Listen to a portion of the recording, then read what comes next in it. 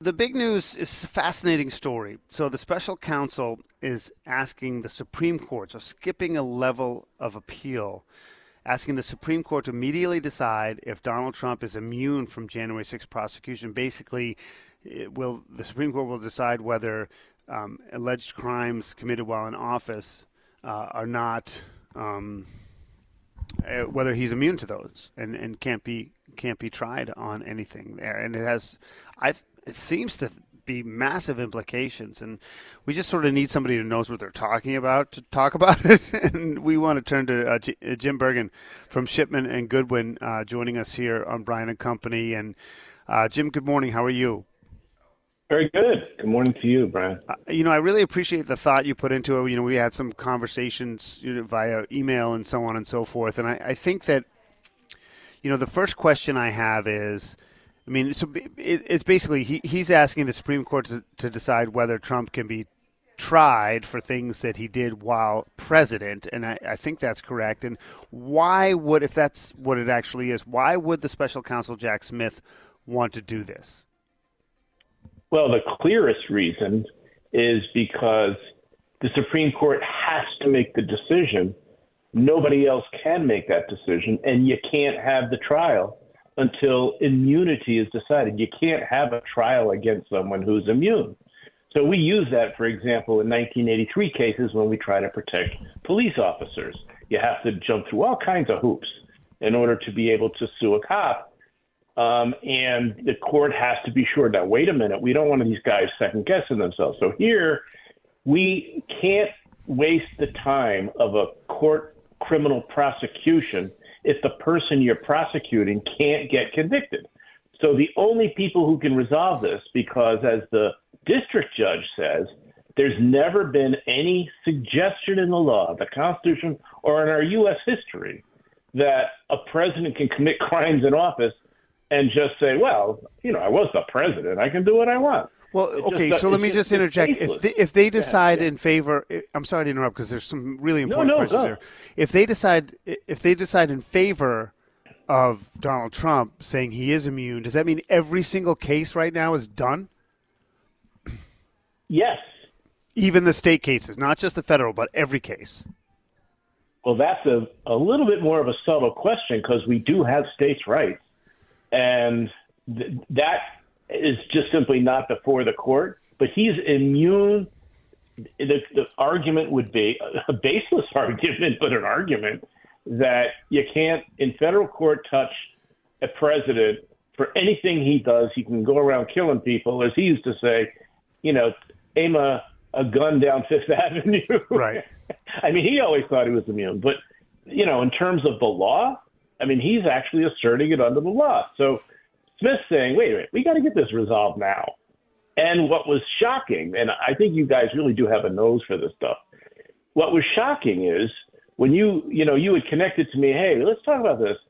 And before the day was out, the Supreme Court said, hey, let's just take a look at this, and decided, all right, Trump, file your appeal, but come with us. Don't go to the to the D.C. Circuit.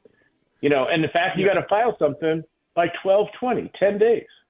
So, we're talking with Jim Bergenn from Shipman and Goodwin here. There's a couple of essential questions here. And one is, of course, it seems, and this is not a pro-Trump, anti-Trump, like I'm looking at this, I'm really trying to look at this, from an objective standpoint.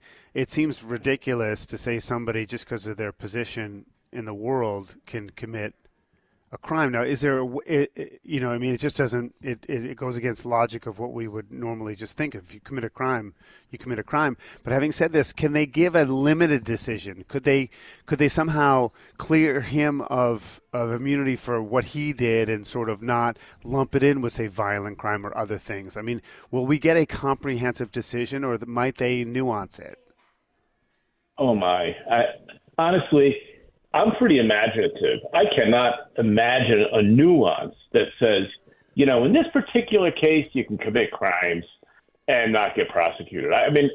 This is, it does exist on this earth. There are many countries where somebody simply is immune because they're President Putin, Xi, They do whatever they want. That's what totalitarianism means. Right. But all your listeners know that in this country, its constitutional order is no persons above the law. That's just what the whole country was built on. So right. I don't know how. I mean, I know the people who report for the Supreme Court all the time, they don't want to say publicly that the Supremes are going to do this because the court doesn't like people saying what they're going to do. Right. Well, but, well, let me ask you. And also we're talking with Jim Bergenn from Shipman and Goodwin. The other thing is, he appointed 3 people on the court, and it's a conservative-leaning court. What kind of pressure does that put on the court? Like, is it going to be difficult to? And these are alleged crimes, right? They're just saying, can you be tried for it? We're not. No one's saying that any crime's been committed because that's what trials are for. Yeah. But do you think there's going to be a lot of pressure on the court because Trump basically shaped this court? No. In fact, I would say the pressure is the reverse. When I started my career, I clerked for the chief district court judge, Clary. And whenever I appeared before him, there was always this feeling of, is he going to be, quote, too fair? Is he going to try to demonstrate, well, just because you were my law clerk, I'm not going to cut you a break? And anybody who's been in that position knows that that's true. They do want to establish their own independence. So they do not want to show, well, I know he got me my job, but the world's a different place, though. I would push back.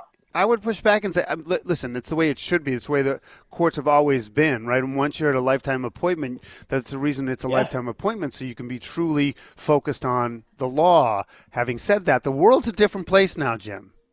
We've seen the politicization of the court. We've seen all the stuff that goes on in the, when they're not on the bench that we never saw before. So, but you're still confident that they will focus on the constitutionality and constitutionality only.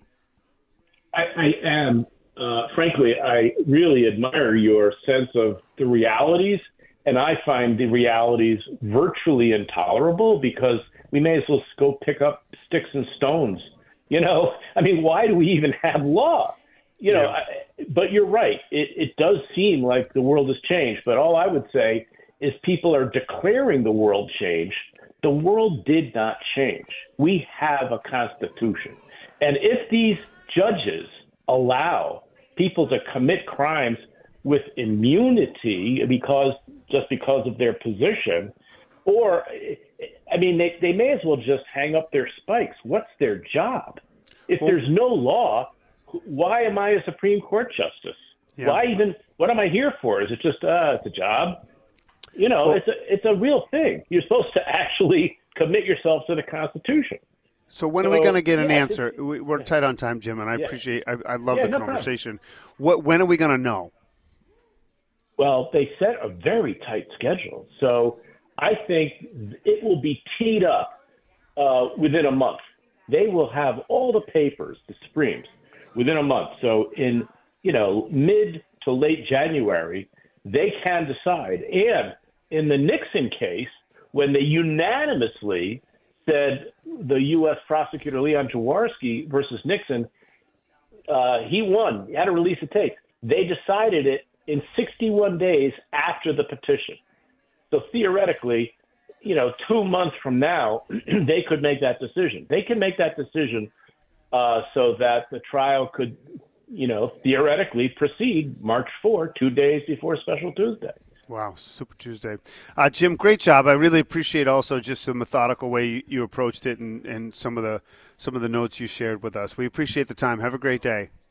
All right, thanks, Brian. Jim Bergenn from Shipman and Goodwin jumping on to talk about that Supreme Court taking on the question of whether a president is immune to being prosecuted for alleged crimes while they were allegedly committed while in office.